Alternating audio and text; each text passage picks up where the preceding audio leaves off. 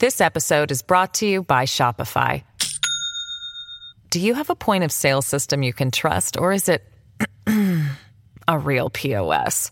You need Shopify for retail. From accepting payments to managing inventory, Shopify POS has everything you need to sell in person. Go to shopify.com/system, all lowercase, to take your retail business to the next level today. That's shopify.com/system. Action. As part of the sort of dorky and endearing quality to Ted, I started throwing in these really bad puns and these those were your idea. terrible.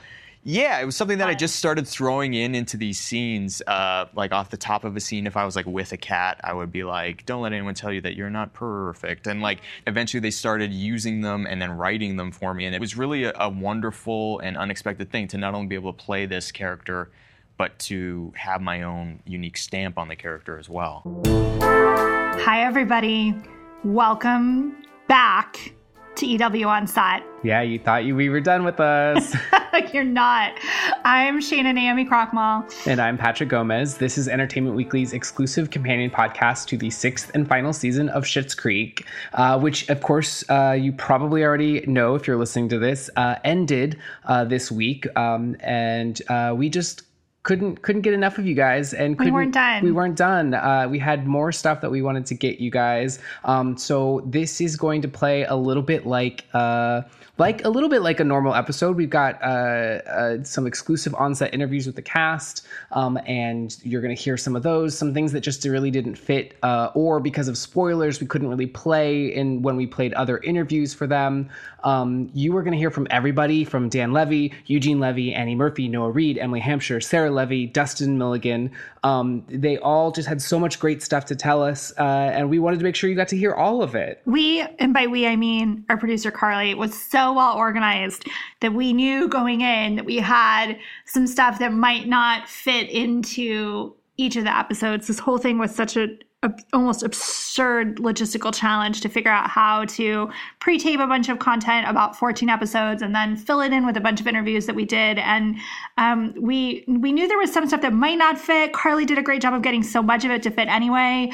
But at the end, when we looked at what was going to happen, either we were going to have a 2-hour episode on Wednesday, which would have been okay, I guess, a little ridiculous, but even for us, it turns out. Or we could take a bunch of these extra pieces and put them all here for you to listen through. So Shana, before we get to that, I want to know, we've had a little bit of time to process everything now. When we recorded the podcast, it was like super, super fresh. Yes. Do you feel any differently about it, or have you like kind of processed things in any sort of new and special way? Like, have I stopped crying? Is that what you're asking? Yeah, pretty much that's what I'm asking.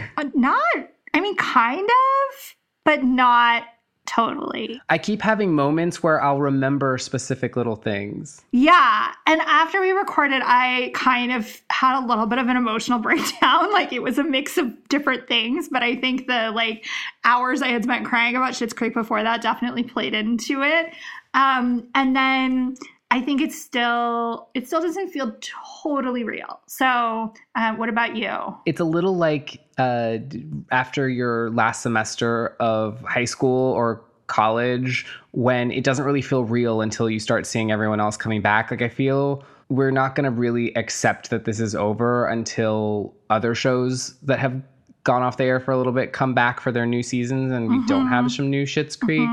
Or we start seeing these folks in other shows. But all of that might take longer than we were fully expecting. So I still vote that if this production shutdown and general mayhem lasts longer than we're predicting, I think they should just go back and make another season. I mean, the world needs it. They would be doing basically, it would be a service. It would be a service to the world by putting out that positivity and magic. But yeah, no, I just, it's been a pleasure getting to kind of experience this. And now that people are able to talk about it, this is obviously, it's aired. So if you haven't watched the documentary, watch that, because to be honest, that's what's making me cry even more so when I remember moments from that.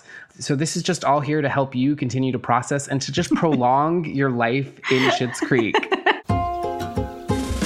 What do we got up first, Shana? You know that my number one irrational complaint, my only real complaint of this series finale, was that there was no logical way to get Ted back to Schitt's Creek for that wedding. So to make up for it, we had a delightful time sitting down with Dustin Milligan earlier this year, and we had so much stuff, partly because we were trying to be really careful of cutting around spoilers around what happened with Ted and Alexis, and partly just because Dustin is a great, fun guy who was more than happy to sit down and talk at length about his start on the show and how he feels about the other actors. So here you go. All the Dustin Milligan that somehow didn't fit, but we could definitely not let go. How did you get cast on the show, and what was your experience of sort of coming to it? So I live in Los Angeles, and Dan Levy also was living in Los Angeles at the time, and we sort of have this Canadian actors circle around the city where we meet in secret and talk about how we're going to overthrow the entire industry and take over. How's that going? With our Canadian ideals. Really well, to be honest. Yeah, so far so good. This is step 497 out of a 2,000 step plan. Me being here right now talking. So all is going according to plan. But no, we had sort of known each other in that kind of way. We were kind of buddies, and he had a party at his house and was like, "Hey, I'm writing this show, and I think there might be a role for you on it." And I was like, "Oh, cool! Like, wait, did he just like sort of offer me a role?" Turns out, no, I had to audition for it. How many other people had he said that to? Yeah, exactly. That's the thing. It's like how many other Teds were at that party, and he was just using it as some kind of power grab. No, but so you won the battle of the Teds. Well, yes, I ended up auditioning for it, which I'm always happy to do because I love to actually bring what I can bring to the character. And I ended up getting the role, and I was really, really excited about it because for me, I don't always get the opportunity to play comedy, and to play comedy on a Canadian show working with Canadian legends like Eugene and Catherine. That was such a huge opportunity in my mind. That was like kind of a dream scenario. And so to kind of have their approval, Eugene's approval and Dan's approval ahead of time, and to walk into this environment where I got to be funny it was incredible. I was so excited. And then with Ted specifically, I don't always get cast as this, but one of my favorite types of characters to play comedically is the super naive and earnest nice guy, almost stupidly, like sort of that gullible kind of thing. Which I think Ted, is really the perfect embodiment of that sweet, naive, small town, nice guy who wants to have an edge, but truly does not. He's as round as they come. So it was really just this wonderful thing where right from the get-go, I got to start. Not only did I get to bring that naivete, that's French. You learned that in Canada? For naivete. Yeah. That's French Canadian. For naivety, eh? But I got to bring that in. And then I was really, really grateful because I started, as part of the sort of dorky and endearing quality to Ted that I saw, I started throwing in these really bad puns and these those were your idea. Terrible. Yeah, it was something that I just started throwing into these scenes, like off the top of a scene. If I was like with a cat, I would be like, "Don't let anyone tell you that you're not perfect," and like just little things like that. And eventually they started using them and then writing them for me, and it became this sort of cornerstone characterization of Ted, was that he was always making these terrible, terrible jokes, which it was really a wonderful and unexpected thing to not only be able to play this character, but to have my own unique stamp on the character as well. How's that for a super long-winded answer to a very simple question? No, it was great. It was great. I feel like this is where I should say that we're recording this in Los Angeles, as opposed to pretty much almost all of the other interviews that we've done for this podcast, which we did on set in Toronto because you weren't there, which was something that was really noticeable. Like almost everyone we talked to, because we also talked to other folks about this storyline, was very emotional about the fact that you weren't there and how weird it was to not have you with them through the end of the season, especially because they were all definitely hitting this point where like every day everyone was super emotional. It was like, this is the last time we're going to shoot here. This is the last time we're going to do this. And like, you could just, every time we would ask people about like, you know, how are you feeling about the end of this? They're like, I cried like 7 times today. Like everyone on the crew, the cast had a lot of feelings. I imagine that must have been hard for you to not be there for the end of that shoot.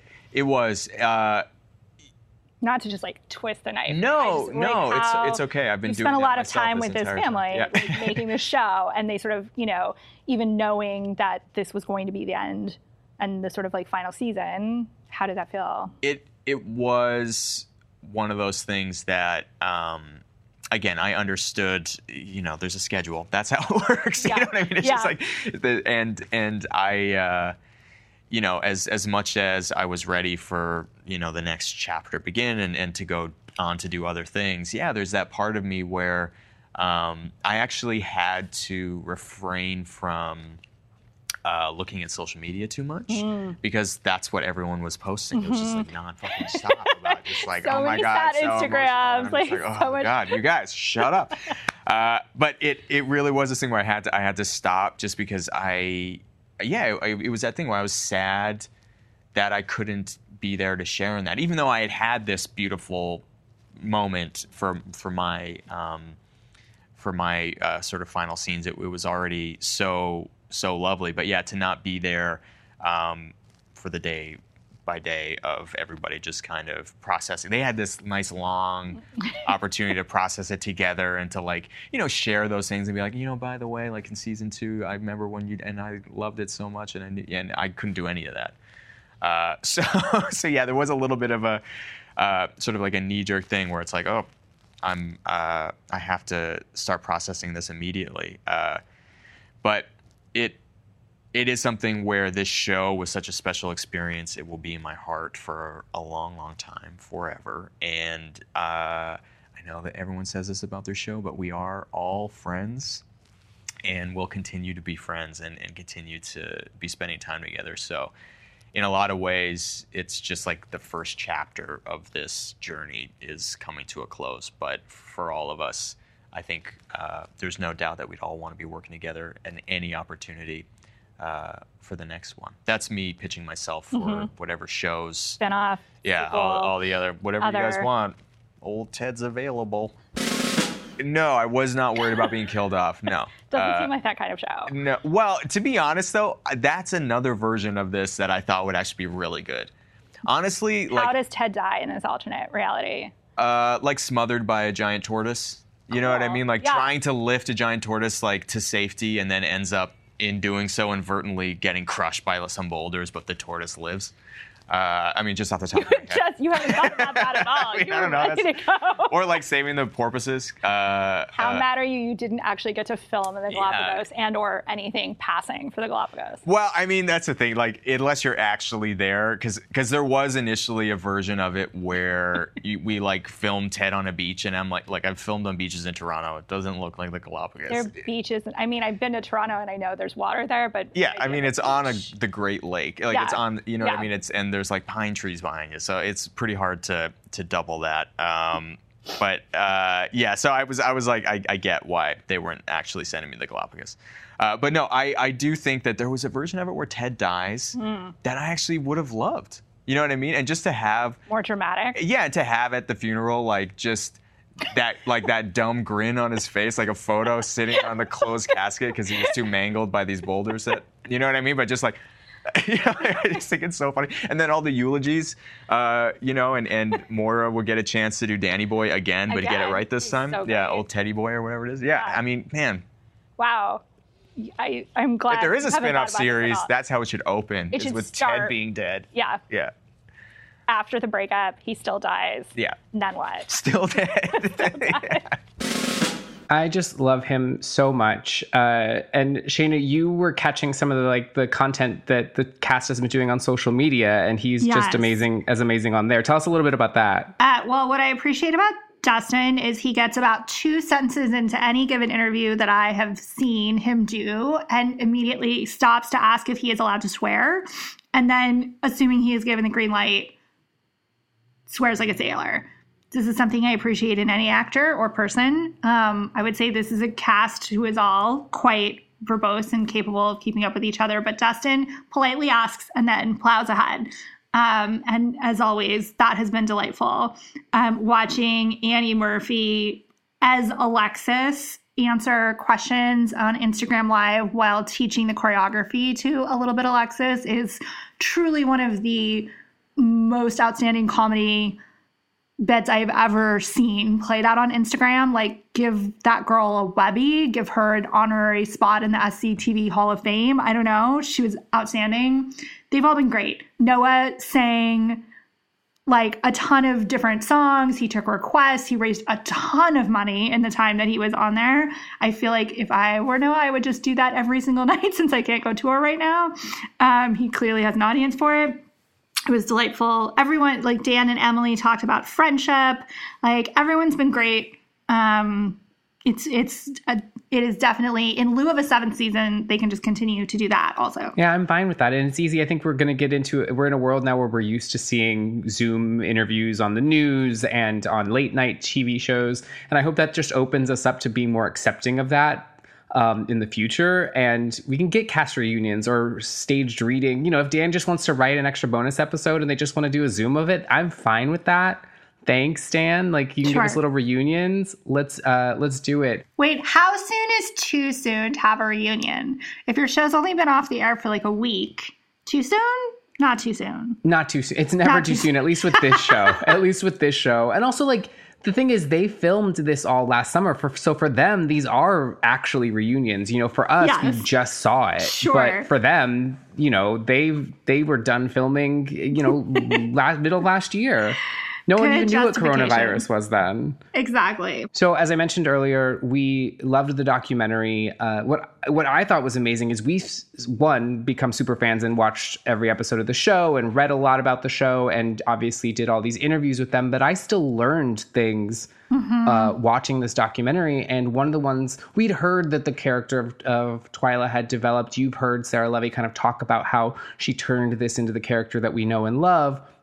But I don't think, Shayna, correct me if I'm wrong, I don't think either of us realized how different the character was in the pilot presentation. No, especially the look and feel of it all. Like, to see Sarah in those glasses and that sort of like nerdy presentation as Twyla was so different. It was very like 90s, early 2000s rom-com, like Before the Makeover. It was a little Blossom, a little like Janine Garofalo in Reality Bites. Or like Judy Greer would have played her if this had been made. If this were 13 going on 30. Yeah, exactly.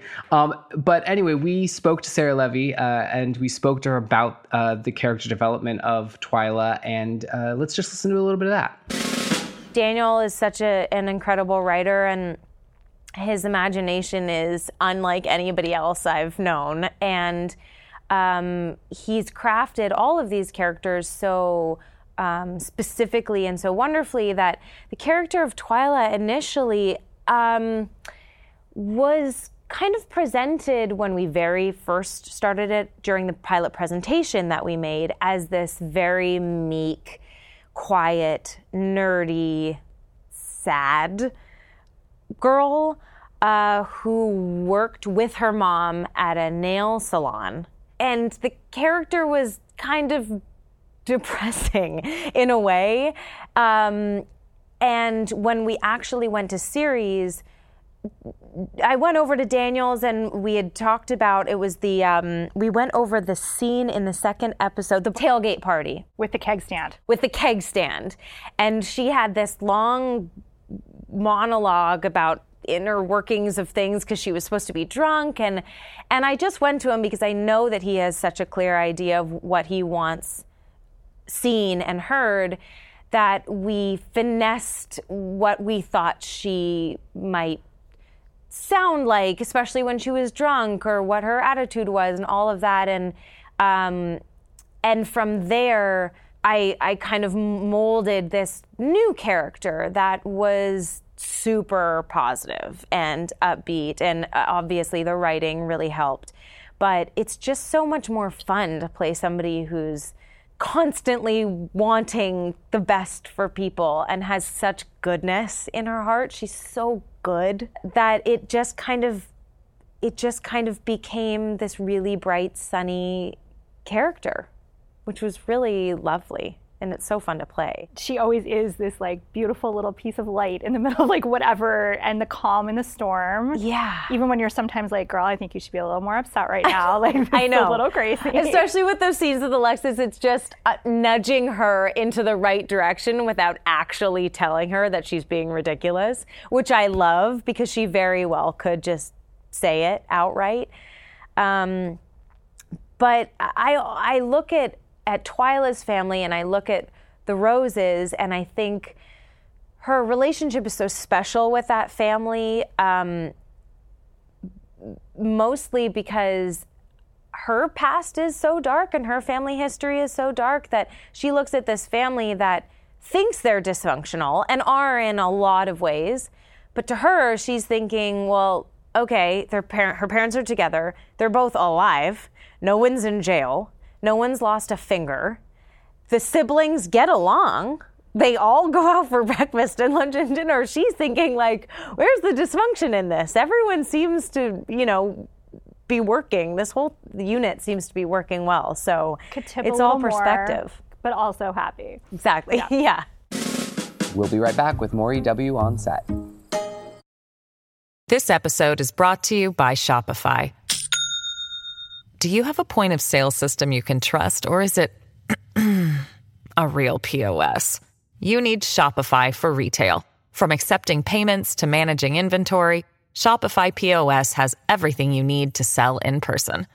Go to shopify.com/system, all lowercase, to take your retail business to the next level today. That's shopify.com/system. This show has touched so many lives. We've seen these characters grow so much over 6 seasons. Here's just more of Emily, more of Eugene, more of Annie. Who else do we have more of here? Everyone. It's a little bit of everyone. You know these people's voices by now, but we basically just wanted them to gush because we want to gush about them. So we want them to gush about each other and filming the series and what it's like to say goodbye. So here's all of that. What is the future for Stevie going to be like after the end of this show? Well, there's so much I love about the fact that Stevie doesn't go to New York, in realizing that, and there's this great line, like, I guess I just needed to know that I could. And I think that also applies to being stuck behind the desk and realizing that she's not stuck. This is a great thing. It's her own business, and she is her own boss, and she's become a businesswoman on her own terms. And I think what's so, great about that is that she realizes kind of the value of what Schitt's Creek is too in this way, because I think she could have thought it was small, and that other people thought it was small and insignificant and not important. And I think, weirdly, the Roses, who seemingly valued all that stuff, showed her that too, that it's there's a lot of value there. So I think I love that she decides to stay, but she's going to travel and set up all the motels. Mainly, my favorite thing is when I did my wardrobe fitting, that I got this suit. And right away, I was like, oh my God. I actually think I started crying in the wardrobe fitting because it just seemed so to illustrate Stevie's journey and her arc in a way of like, from her baggy jeans and like Converse and same thing all the time, all the seasons, and then that she's this businesswoman in a suit just was perfect. Well, it's great that you felt that way about that suit versus the uniform, because you were telling us that you told us that she was in the uniform as the flight attendant. Then that means it was right. It's funny because I am also an actor who's very like what I'm wearing really matters, because I feel like it just does it. When I put on Stevie's clothes, I'm Stevie, and you're right, because that felt right. It felt so good and powerful, but in a good way. Yeah. What do you envision is Stevie's at least short-term future? Is she loving it all? Does she find someone to travel to all those hotels with her? Does she get a huge staff? Wow, I'm just thinking of this now. But it's weird. I don't see Stevie with like falling in love or anything, which is kind of what I loved about that cabaret episode, because that song, Maybe This Time, has always been sung for like, maybe this time I'll get a man. And in the way we did it, I always felt like it was Stevie, like, maybe this time I'll become like who I'm meant to become. And it was just all on her own terms. And I think that ultimately Stevie is going to be her own best friend and her own kind of boyfriend, girlfriend, anything. So I think she's going to be on her own for a while, but not alone. And I think the friendship between her and David and her and Patrick is just going to kind of be forever. I am curious about the thing with Roland, because like we're working together and he will not be in the New York office either. No. So I don't know what's going to happen there, but yeah, for now I see that as Stevie's future. For you, not Stevie, but for you, what is the thing that the time you've had on this show, this series, that is the most changed for you? Oof. Oh my God. I mean, this show had a profound effect on my life. I think in the way that it has affected our audience and the people who watch the show and the letters we get, it did the same for me. And kind of doubly so. Like, there's just so much, like season one, there's stuff I always considered myself a very open person. I've kind of always been surrounded by, all my friends are mostly gay men, and but I even remember that the wine scene, like I didn't know what pansexual was. Yeah. And then like, it's just opened my world up in a way that I didn't even think needed opening. Like I thought I was really like, love and stuff and real articulate. That's what I thought I was. But like, yeah, it just opened my heart up in a way. It also it's been interesting because doing these tours that we do, the reaction from the audience that we get is so, aside from being crazy because we're not used to 3,000 people being like screaming at us. Yeah, we're not rock stars, but it's crazy. But it's also a kind of response that is so filled with like love, and you see all the people being really nice to each other and kind and generous, and it's like this weird cult that you want to be a part of. And I think that comes from the goodness that the show puts out, that you get that back. And I feel like that has affected me. Like before this show, I think I would have valued being a little cooler and glib and like funny, but like cutting, like not to hurt people, but like the sharp end of the joke, like the and now I actually value so much like seeing just kindness and giving it and doing it, and generosity and integrity has been a big thing of just being like really who you are and whole and a good person. Like this good person thing killed me, because that's like I feel like I've realized so much now how much I have around me of good people. Yeah.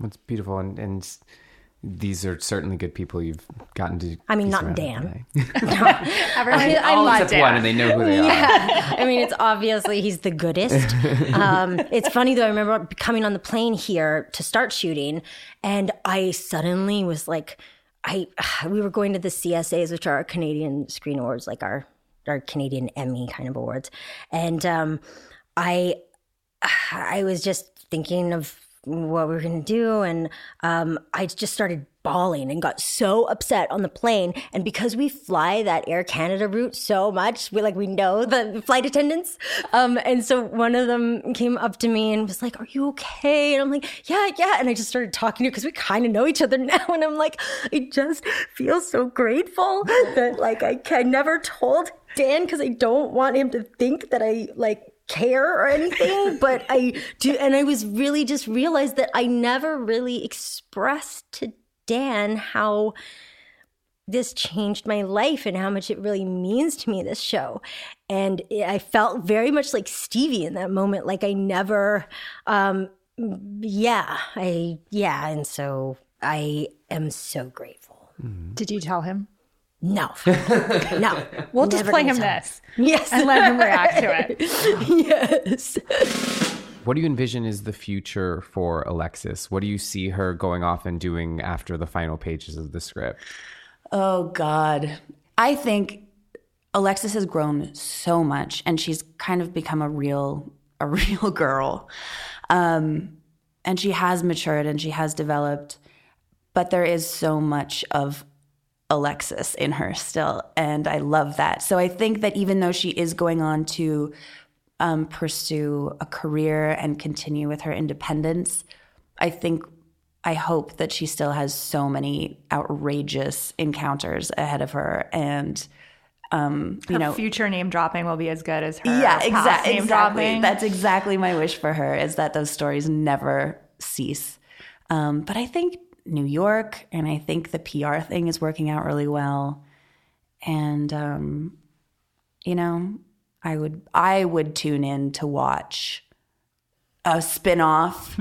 if anyone's listening Make it now. happen. Yeah. Would it be called A Little Bit Alexis? A lot more One Alexis? would only hope, right? A little too much more. Alexis. Do you see her finding love, a healthy relationship with the right person? I think so. And maybe she'll find a healthy relationship with a few more people down the road. But I do think that her days of jumping frivolously and carelessly from one person to the next might be winding down. I really do think that her relationship with Ted was the most important relationship, obviously, she's ever had. And I think that what I love so much about it is that they didn't change for each other. They changed because of each other in a really healthy way. And they helped each other grow into same but different. Mm-hmm. So, yeah, I think she learned a lot and will carry that with her to whichever lucky man or woman comes next. We come back to Schitt's Creek 10 years from now. Oh my gosh. What is Twyla doing? Oh gosh, that's such a good question. Still owns the cafe. I think she might have put her name up, Twyla's Cafe Tropical. She might not have. It's hard to say. That would seem off-brand for her to put her name on something. I would love to see her with a family, with a really lovely guy and kids, and somebody else runs the cafe most of the time, but she comes in and works maybe once or twice a week and lives this really comfortable life in Schitt's Creek, not needing much more than her family, and her family being very different from her upbringing. She has so much love to give. And I think a lot of people were saying in the first or second season that Ted actually seemed like a very good match for Twyla. They're both very similar in that way. Yeah. And I think somebody like a Ted, who's responsible and kind and trustworthy and all of those things. Likes animals, makes bad puns. Yeah, makes bad puns, jokes that she'd laugh at, all of it. Yeah, rides a motorcycle. Gotta throw that in there. My own theory on that is that they have a very, very bright future. I think Moira is back to acting, and I think Johnny goes back into business, but what they bring with them is all the experience that they've gathered during their 6 years living in Schitt's Creek and what they've learned about each other and their family and responsibility and love and everything they never had before is part and parcel with what they drive through their future with. What is your take? Is there a future world where Ted comes back from the Galapagos or whatever it is that happens where you can see them together? Or do you feel like they're just going in different directions? I think there's absolutely a future for Ted and Alexis. I think, though, it is no matter how many times they may run into each other in the next foreseeable future, I think for them it's something where, again, they've had this short journey together over these 6 seasons where they have both grown so much and changed so much and understand themselves in a much better way than they did before. And I think now it's their chance to go off and kind of live in the world independent of each other with this newfound sense of self. And I do believe that it's one of those things where 5-10 years down the line, they may meet up again. Gray hairs. I'd say wrinkles. I'd say wrinkles on Alexis, but she's going to be Botoxed right up. Yeah. She's going to be jacked. She's going to be like full-on Housewives of Beverly Hills style. No shade. I love that show so much. Except for Camille. Oh my God. Not Camille. Anyway, but yeah, I think there is absolutely a future for them. But for now, it's meant to be that they are meant to be apart. Oh, put that on a T-shirt. Yeah. When you, as an actor, look back on this show 10 years from now, what is going to be the lasting memory of Schitt's Creek for you? I mean, there's a few. I love, this has nothing to do with Ted and Alexis, but I love the line, I think in season 1, where David says to Stevie when they're in the liquor store, the wine store, and he says, "I'm into the wine, not the label." To me, that just embodies what at that time hadn't really been fully developed yet, but the overall message of the show, which I just love so much.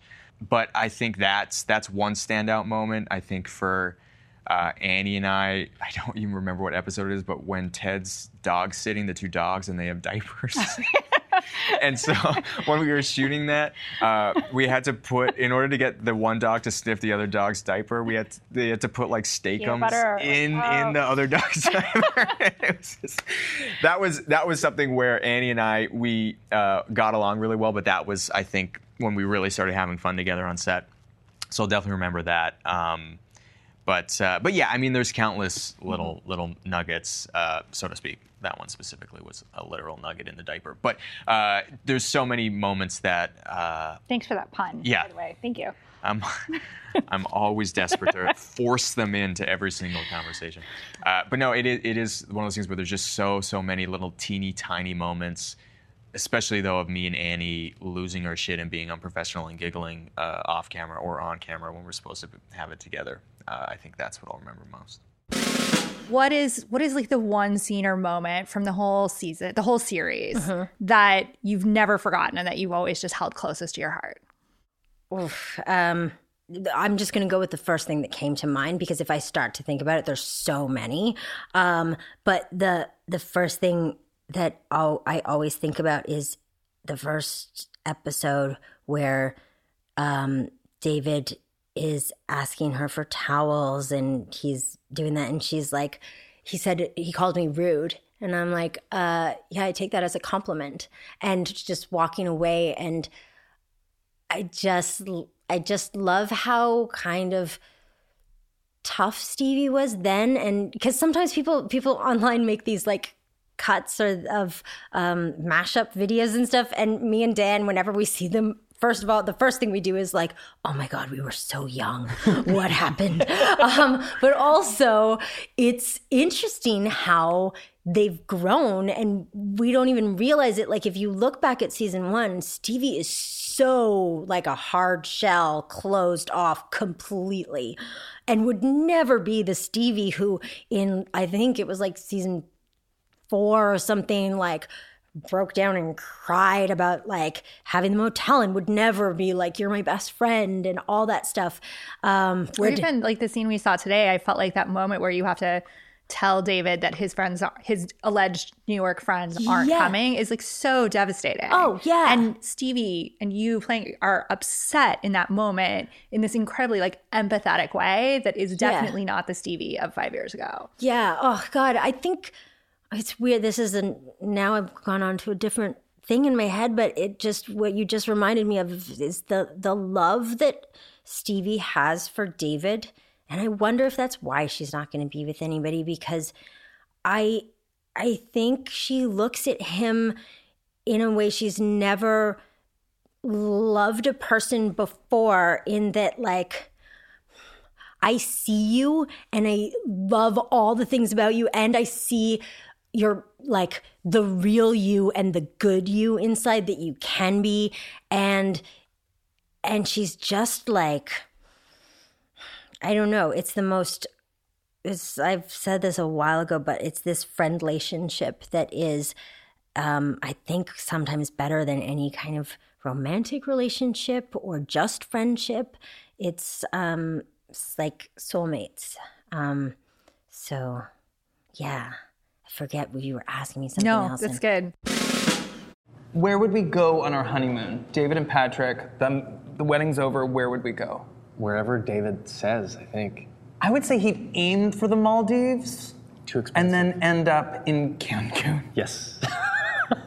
Wherever David says second. It would be a nice boutique hotel in Cancun, but they would be beside a rowdy hotel filled with people on spring break, and he would be pissed. We'd probably go over for one night just to see what it was like. Yeah. What would our 25th wedding anniversary be like? Oh, I think that depends on a lot of things. I think it depends where we're at financially. Say we're doing well. Okay, if we're doing well. Well, I think Johnny has now, there's the motel chain that's coming up, so this Apothecary is now in all the motels that they've built, so there's built-in money. We'd be in our 50s. We'd be in our 50s. I see us on the front porch of our home. Oh, that's nice. We have like a big... Yeah, we'd either have people over. We'd have to. Or no one would show up because David has turned everybody off. And we'd just be rocking in some chairs, maybe having some skin contact wine from our store. Very nice. And bickering over something. I feel like Patrick at this point is definitely smoking a pipe. Oh. Don't you think? Yeah. He's grown a beard. Yeah, that would be a conversation for sure. He's grown a beard and he's smoking a pipe. And he likes to read. And I'll let you smoke go for long walks alone. On this anniversary. That's a nice time when you can do that as a one-off. I would say when we get to Johnny and Moira's young age, that we would be... I hope that they act as sort of a guide for David. Yeah. I feel like they, as dysfunctional as the family is, their relationship and their marriage has always been such a pillar of consistent strength for the two of them, and I think in a subconscious way must have informed David in terms of things that he wants, maybe in his life. Do you think that your fashion sense would have evolved? Oh, for sure I would be dressed like Moira. Okay. By 60, there would be full, we would be just in exaggerated clown-like bows. He would be the talk of the town. One storyline, less about the future and more about an alternate reality that could have been within Schitt's Creek, was a double wedding.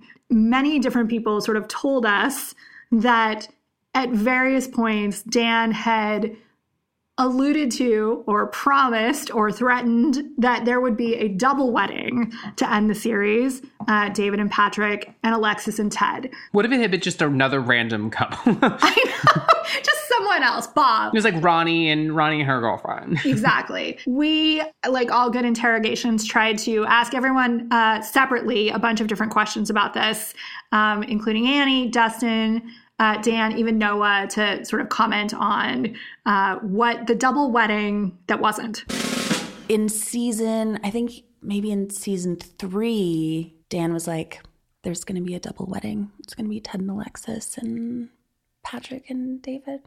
And I was like, yay, I can't wait. Sign me up. That's going to be a perfect ending to the show, Dan. Wow. Maybe he just wanted you to go full in on he wanted Alexis to really believe that this is what's going to happen. We're going to have side by side. When did you, and it would, wow, that's quite a misdirection. It was a deep. Were you angry? I was furious. I threatened to quit the show and didn't follow through on it. Annie told us that Dan told her that Ted and Alexis and David and Patrick are going to have a double wedding. Can't believe she said that. Yeah. Yeah, I didn't know. Yeah, that was so originally. Did you also get like a talk from Dan about that? Yeah, like, look, here's what I'll say about Dan. Has a lot of great ideas. I think on his next job as a showrunner, he'll learn to not say all of those ideas to the cast. Because Annie and I were, to be honest, we were quite looking forward to that because we thought that was an alternate great way to wrap out the show. That being said, I do think there's something really nice about this version of it because, like I said, it is just a little bit more, I think, the real version of it and not quite the bow-wrapped happy ending. She said she threatened to quit, but then I couldn't figure out how to follow through on that. Yeah, how do I actually do that? But yeah, no, that was something that we were both quite looking forward to. That's the thing. Honestly, though, it's like so selfish because it's just Annie and I wanting to get to do stuff together. I think that's on it. You know, it is a very rare thing where you have not only like a supporting, scene partner who is good at what they do, but also that you genuinely like. Mm-hmm. That really, I've been doing this like 13 or 14 years, and it's rare that happens. Usually everyone's faking it. All that chemistry. But Annie and I, it was real. So Annie once told EW that you at one point promised her that there would be a double wedding. What happened? And why would you say that? That's an interesting question because originally I had thought in the back of my mind it was going to be an Alexis and Ted wedding. And then this is actually because of Annie and their relationship. I felt like Annie gave such depth to that character that for me, that wasn't what her character needed at the end of our show. I feel like Annie sort of breathed such life into that character that Alexis needed autonomy. She needed personal strength. She needed to come out of this show liberated in a way that wasn't necessarily attached to a guy. To have gone through that relationship, I felt like it would be more fulfilling to that character to have loved and lost and been set on a track that is sort of leading her into her future rather than settle with someone at the end of the show. And that is why I did not do it. It wasn't because you didn't want her stealing your thunder on your wedding day? It was definitely because of that too, but this is the answer I'll use today. Gotcha. We already got so sappy at the end of our actual episode. We can't redo all of that again. But I do want to say thank you for listening to all of this. Thank you to everyone who's been as excited for us to go through this stack of content that could have just been left on a cutting room floor, maybe should have been left on a cutting room floor, but I think deserved to be out there. Like, you told us over and over again as fans that you just wanted more, so we're giving you more. Here it is, it's more. Again, we won't go down the gushy road again so far as we did last time, but we do have to say thank you all for listening. Thank you all for subscribing and rating and reviewing the podcast. It really does help get it in front of as many eyeballs as possible. And even beyond that, like individually, like tagging people on Twitter and being like, have you checked this out? You've got to listen to it. It makes our day. It makes the cast's day when we run into them. They have told us how much they've loved having this kind of little time capsule and seeing you all enjoy it as much as they've enjoyed creating the show and talking to us about creating the show. They certainly look at all of the fans or frans as a community and all as part of the creative process for them. So we are just so honored that we've been a part of that with you all and to go on this journey with all of you. Yeah. Okay. Never mind. I lied and I said we weren't going to go down this road, but we are. So thank you all so much for listening. Thank you. Sheena, we did it last time, but we have to do it again. Let's do it together. Okay. This has been EW on set.